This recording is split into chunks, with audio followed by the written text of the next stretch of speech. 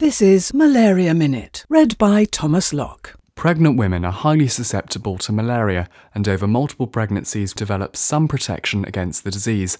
It was thought that this was due to the development of antibodies against VAR2CSA, an antigen which is responsible for pregnancy-specific P. falciparum malaria.